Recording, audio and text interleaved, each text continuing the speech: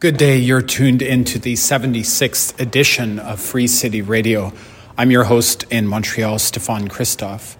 Thanks for being with us. On the broadcast today, I am going to be sharing an interview with Jean Berskin, who was one of the lead organizers of U.S. Labor Against the War. This is an organization that organized very seriously across the United States to oppose the invasion of Iraq, a very important participant to the mass anti-war protests that took place. I think there's a number of reasons I wanted to highlight this voice now. One is that the narrative about the Iraq War has changed, so there's sort of an understanding today, in a broad sense, in the political mainstream even, that well, yes, in fact, the Iraq War was based on, nefarious political goals, and that the Bush administration, Republican Bush administration, was manipulating the post 9/11 political situation to basically occupy Iraq for various social, political, and economic reasons. Obviously, that turned out to be a disaster. This being an illustration of the neo-colonial era of U.S. power post 9/11 as shaped by the War on Terror, which, of course, did not end with the Bush administration's finish. That continued under Obama. And really, until now, there's a lot of policy in regards to the types of warfare that have continued throughout the region. Airstrikes on Iraq, on Syria, the support for the Saudi bombing of Yemen, and devastating military campaign that has created a human rights disaster in Yemen. There's a continuation across administrations, and I think that hearing from this voice, from U.S. Labor Against the War, someone who's been involved in social movements for many decades, give us a sense of rootedness to understanding the continuity of neocolonial U.S. policy. And also, I wanted to highlight this voice because Jean Berskin was one of the organizers of a tour of Iraqi oil workers and other labor union activists in the United States that took place. There was a direct solidarity effort that was organized between various unions in the U.S. With some support from the AFL-CIO and the Solidarity Center, but also U.S. Labor Against the War was an independent initiative that was part of the broader anti-war movement. So I've been recording a series of interviews on this effort to build links between labor unions of Iraq and the U.S. during this time of the anti-war movement. As an example of international solidarity, but also to examine the shortcomings that took place. This is part of research that I'm doing for a paper at Concordia University here in Tiohtià:ke in Montreal, and also, to follow up on my involvement in the anti-war movement post 9/11, and to sort of excavate and to actively reflect with some organizers about some of the sort of key questions that were coming up at that time. So thanks so much to Jean for being on the program. Here's our conversation. Can you just introduce yourself and speak about your involvement in U.S. Labor Against the War and why specifically it was important for you to make a connection between U.S. labor organizing and labor organizing in Iraq within the context of the anti-war movement. A lot of the anti-war movement was often very, based on, principle, like an anti-war principle. It was less directly linked to organizations within Iraq. Whereas the labor movement, I found that was really great, that there was a direct connection between U.S. labor and Iraq labor unions. So why, can you just sort of unpack and share a bit why you prioritized giving time to that effort, why it was important for you as a labor organizer at that time? My father was a World War II veteran, and it became clear to me at some point in my life that he spent his entire life, he actually died relatively young, trying to deal with what would be called, PTSD now, and just sort of digest his thing. And then I was a product of the 60s and the Vietnam movement. And there was a point in my life where I was about to graduate from college in 68. And my entire life, my entire future was based on that moment because Lyndon Johnson had just taken away the deferments for graduate school. And that was my out. So I was going to either have to go underground, I was going to have to go to Canada, I was going to go to jail, all of which would have sort of ruined my life in a way. But I decided I wasn't going to go to Vietnam. I sort of, through great luck, shockingly, got a job teaching school in the South Bronx because, outrageously enough, the United States considered that tougher than going to Vietnam. And if you went to teach school in the South Bronx, you didn't have to go to Vietnam. And so that was a big deal for me, and that set me on a track. But, the war played a big role, and sort of U.S. foreign policy. And eventually, later in the 70s, after I graduated and I got in the labor movement, I always stayed connected to what was happening internationally. And so I was on a labor delegation to the Philippines under Marcos. I was a part of the labor solidarity movement in the 80s around El Salvador and Central America, which actually was pretty significant. So when we invaded Kuwait and Iraq in the Persian Gulf War, I started meeting with people in the labor movement to sort of be part of the anti-war effort then. But at that point, there was a huge backlash, and the anti-war movement didn't get off the ground enough, and the labor anti-war movement didn't quite get off the ground. But so by the onset of the Iraq War, it was so obvious to anyone who was paying attention, including eventually 10 million people who went out in the street around the world, that this was a pack of lies, that, it was incredibly upsetting to see people making excuses for, including people like Colin Powell, who's now being heralded as a great leader, but he knew what I knew. If I knew it, he knew it, And so I could see that there was a lot of tension around the vote. And I was working at the AFL-CIO. I was an officer in one of the trades departments, the Food and Allied Trades Department. I was the secretary treasurer. So it was driving me crazy what was happening. So I wrote a letter to the president of the AFL-CIO, John Sweeney, who was, a pretty good guy in a lot of ways, and had made some breaks with the what it's called the AFL-CIA history, and established the Solidarity Center, which has some problems, but has definitely moved away from that deliberate track. And I wrote a letter to him.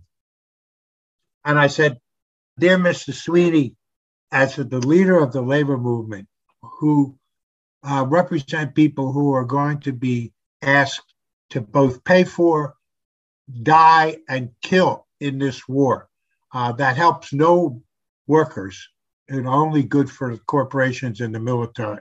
We have a real stake here. And if you were to come out and take a position on this, it could make a giant difference, And he just didn't answer me, Even though I was an officer, I was in the building, This was 2002 as it was rolling out, becoming more inevitable.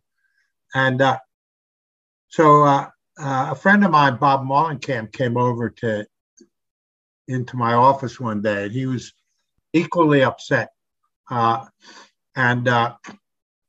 Here we were under George Bush, who was so transparently anti-worker, and who was already passing all of these things, cutting back on occupational safety and health, etc. the labor movement was outraged and upset. And so why would we want to believe them on this one?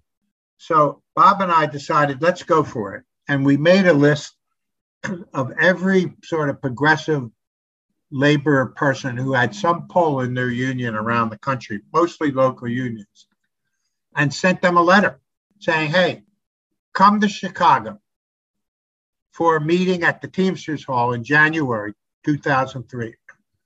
But only come if you can come on behalf of your union. We're not interested in just getting a lot of left people in the labor movement who don't represent anybody. Either the principal officer or someone delegated a principal officer. Just come, and we're going to try and figure out how to get the labor movement. And there was a lot of this stuff percolating different places in the labor movement already. And so we just went. We had, progressive local union there.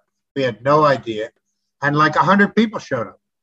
Most of them actually there on behalf of their union. And so we spent a whole day working through this. We passed a resolution.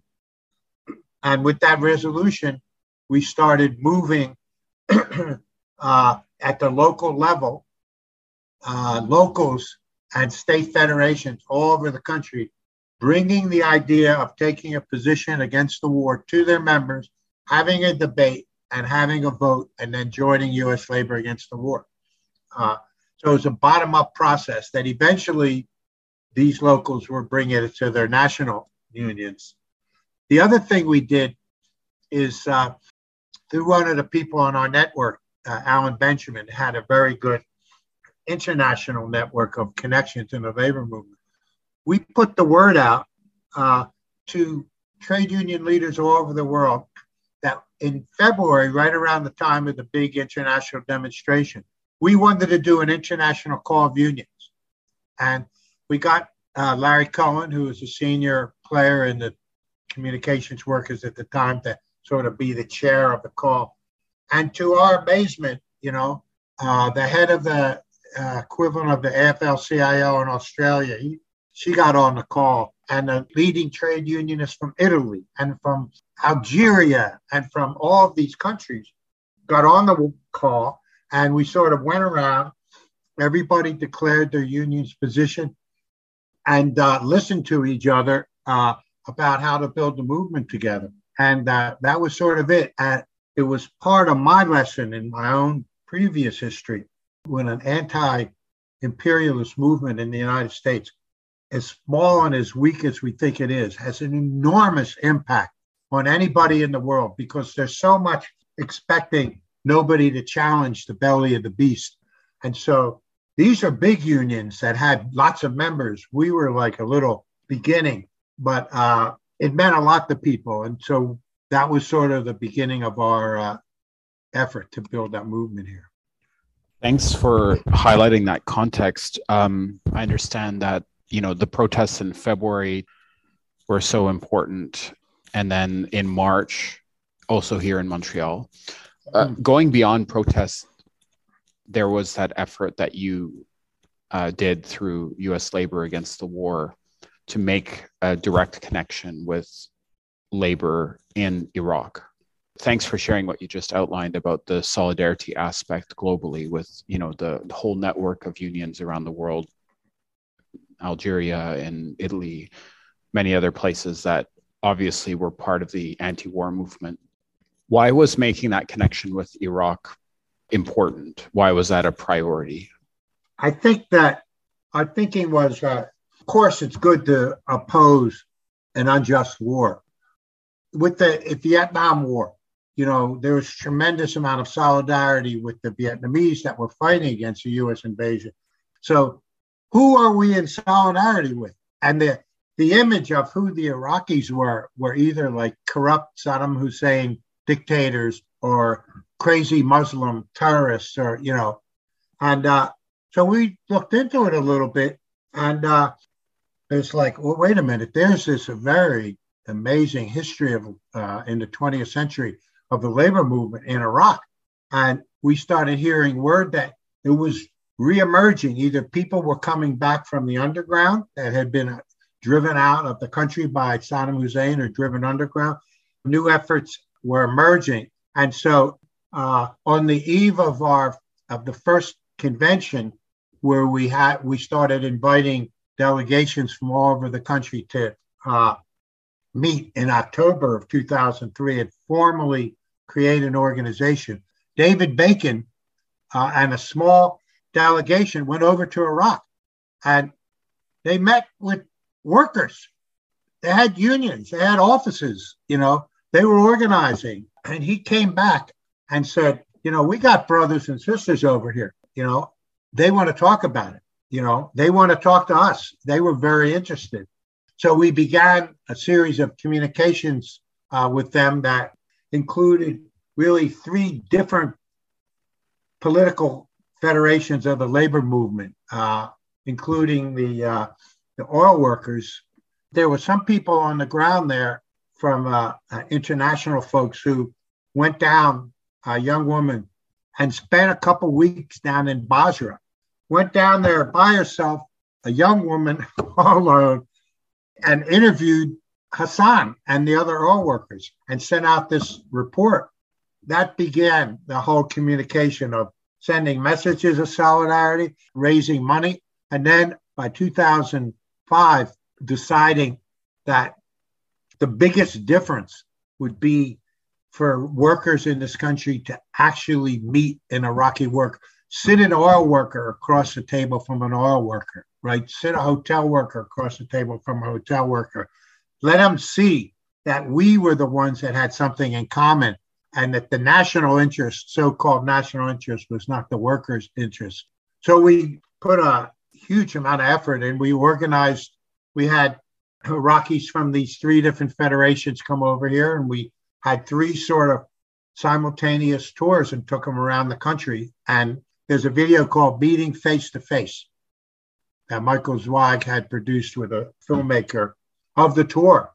And it was life-changing for a lot of people, including the workers, but including people like Hussein, to come to the United States and meet workers. He was from Basra.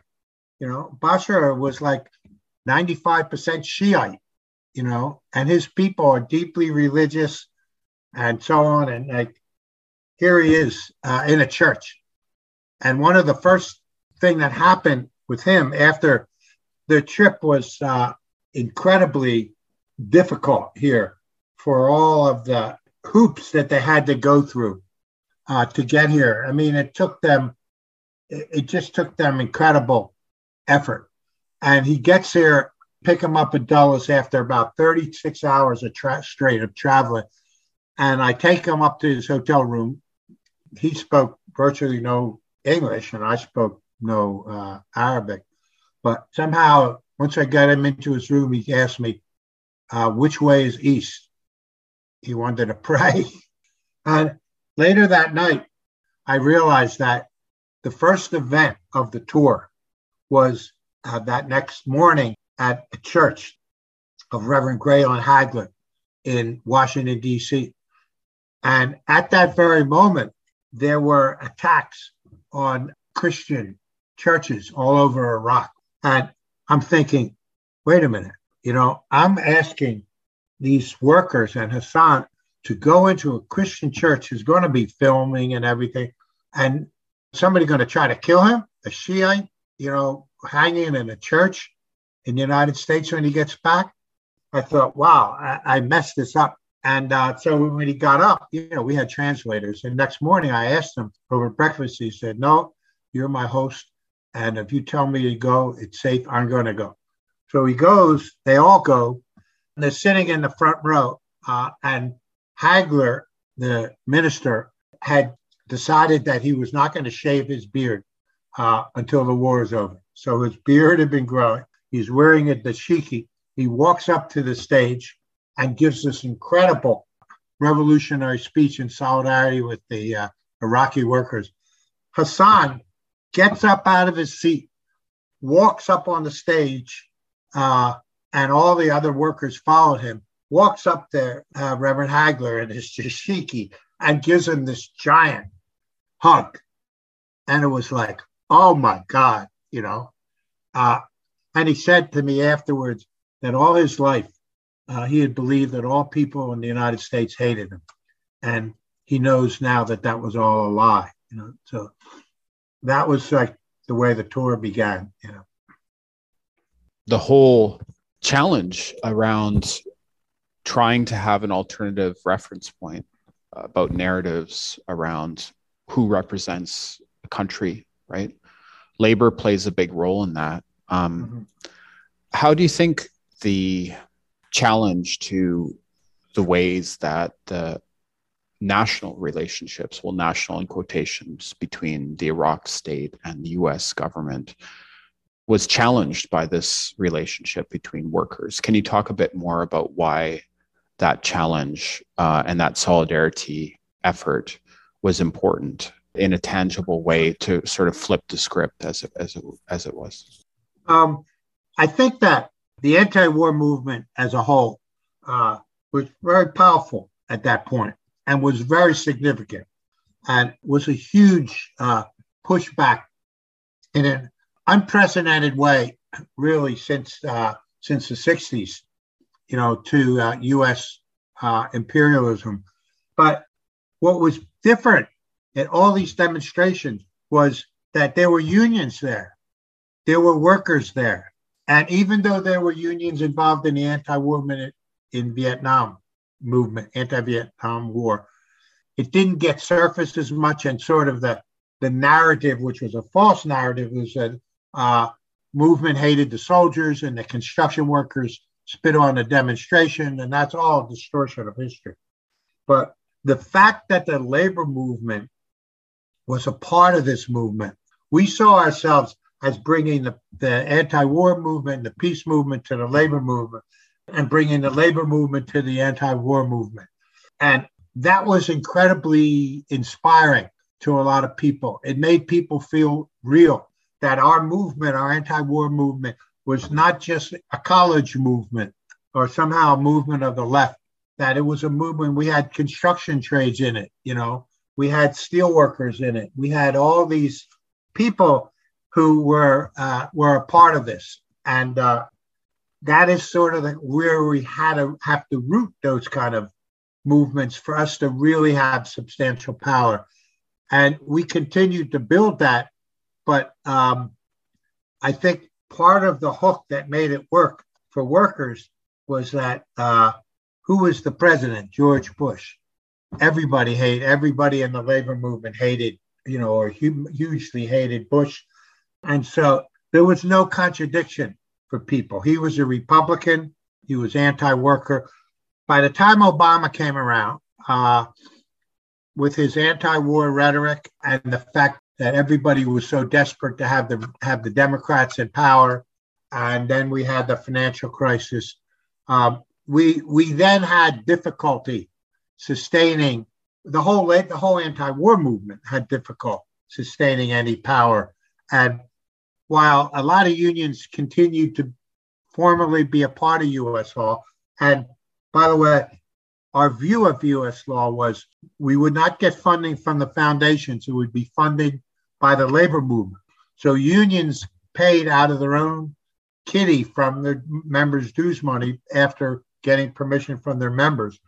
And that we were a part of the labor movement, and we were going to move the pole to a more of a left pole inside the labor movement.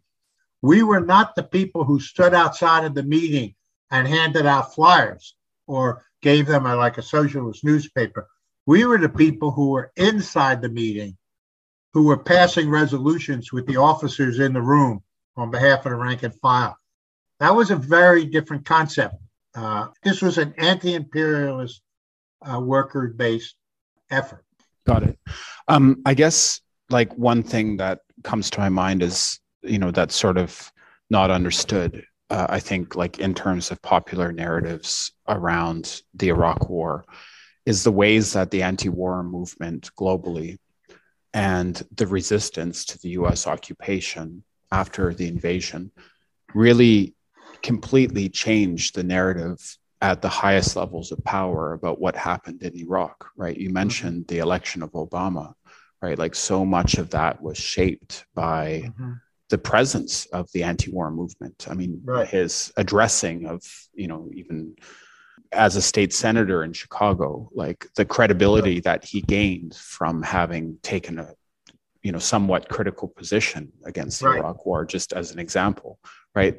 Can you talk a bit about the ways that this grassroots movement, both within labor, but more broadly, these connections of international solidarity that really drove a lot of U.S. labor organizing, the connections with the Iraq oil workers, really worked also politically and socially to really change the narrative about the fundamental questions around why the Iraq War was justified and how, in fact, it's very commonly understood now as completely unjustifiable.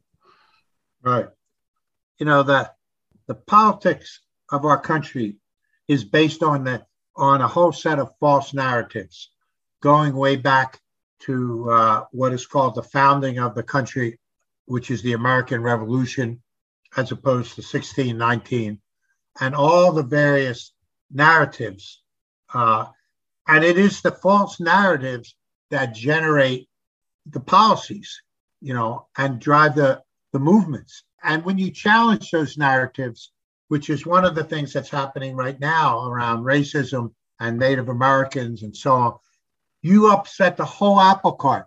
And as a result, the reaction that we're seeing about what you teach in the schools is not just an idle, right-wing Republican thing. It's a recognition that if people get to really learn their own history, anything can change, And the narratives about the United States foreign policy, like my father, he was in World War II fighting the Nazis who were Jewish, So it's like, for him, that's what he saw.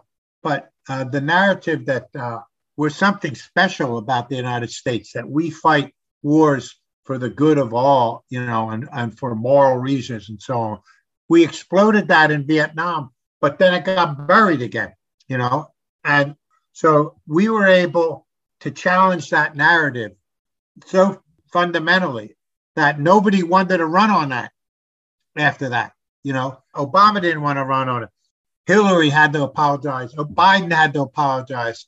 Everybody had to acknowledge, that it was a bad war. Not that they did the right thing. They sort of continued to do the wrong thing there in a lot of ways, but could no longer just justify that we should be there endlessly and that we had done the right thing. And so it became another huge blemish.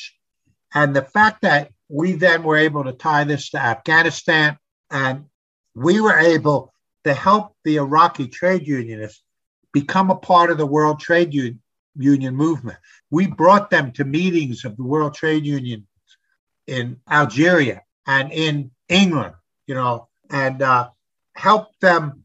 And the Solidarity Center helped us with this, helped the Iraqi labor movement become a recognized part of the world labor movement so that some resource could come in when they're trying to struggle with some of these gas and oil companies that are the same companies that they're dealing with in other unions in other parts of the world.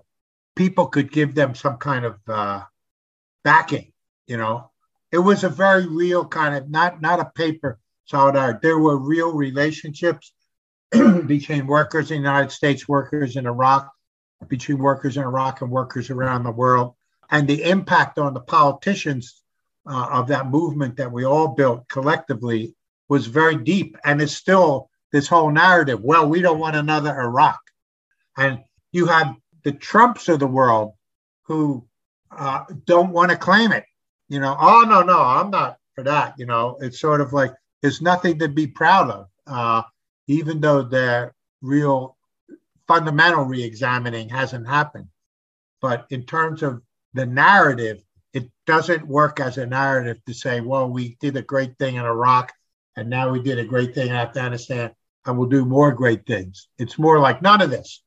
We got to stop this. And of course, they want to just do it by drones and so on. But I think that was a huge accomplishment. Just doesn't go far enough. Respect. Thanks, Gene. That's really appreciated.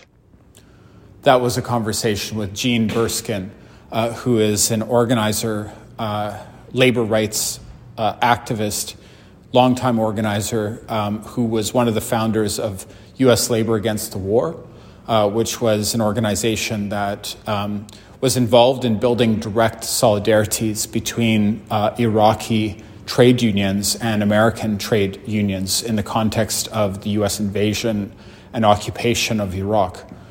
There was a particular focus on supporting oil workers in the south of Iraq and Basra city and beyond. So this is part of a series I'm doing on this topic. There'll be more coming up. So thanks for tuning in to this edition of Free City Radio. I share 2 new podcasts every week on Tuesdays and Wednesdays. I'm in Montreal, Stéphane Christophe. You can reach me, stephane.christophe@gmail.com. I'm on Twitter at Spirodon, Spirodon. And thanks for tuning in. I'm going to end this program with a piece of music from a friend and awesome artist of the Iraqi diaspora. This track is called Vietnam. And I'll talk to you soon. Take care.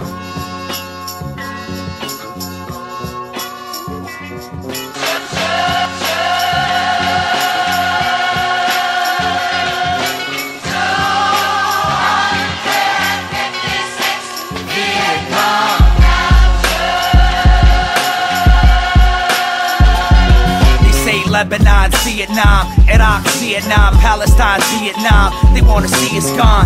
So far from home, I can feel the bombs close to heart like the death of a being Don. War made us feel like being free is wrong. Trying to be a man with a child's favorite song. Lullabies when a brother dies. No merit when a sister perishes. America drilling with loud toys, Mr. Cowboy. Bullet riddle the Middle East for little peace. Giving in to the inner cheat, over in the feast like a winner. You pride oil and Dow joy. The same resource you drain came from remains of deceased corpses. Maine, all in plain view like Daniel Day-Lewis. I knew it. You giving off that kill me buzz. There will be blood.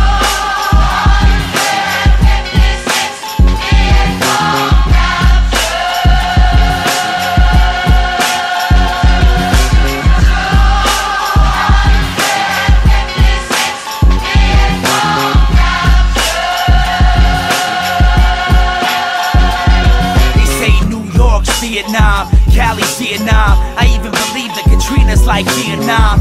If your family was raped, taped, beaten on, I bet you wouldn't or couldn't live and be as strong. Weak minds don't pray at all. They wanna stay in battle and play the cattle, debate about them. I wanna change the channel, but my honor claim to babble. Exonerate the beings wrong. What is Vietnam? The concept of a long mess, and claiming that our Congress is aware of the fact the conflict over barren land. About us free of blame is a bomb, is the orphans. Bodies with wings, orphans. Sharks stick the jaw, sin, end all sin. You wanna pull a Mike Jack, blood on the dance floor, him. You got more love for a man's dog, damn dog.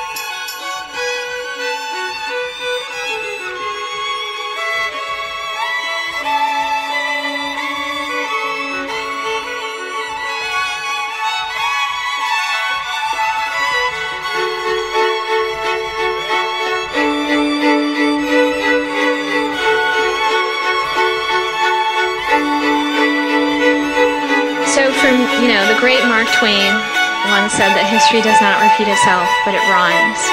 And I do see, right? And I do see some rhyming between Vietnam and Iraq, I have to say. The similarities are that we're talking about discretionary wars that are not of great intrinsic national security import, right, to the United States. They're wars of choice, right? That the United States cannot summon the political will and military strategy to win.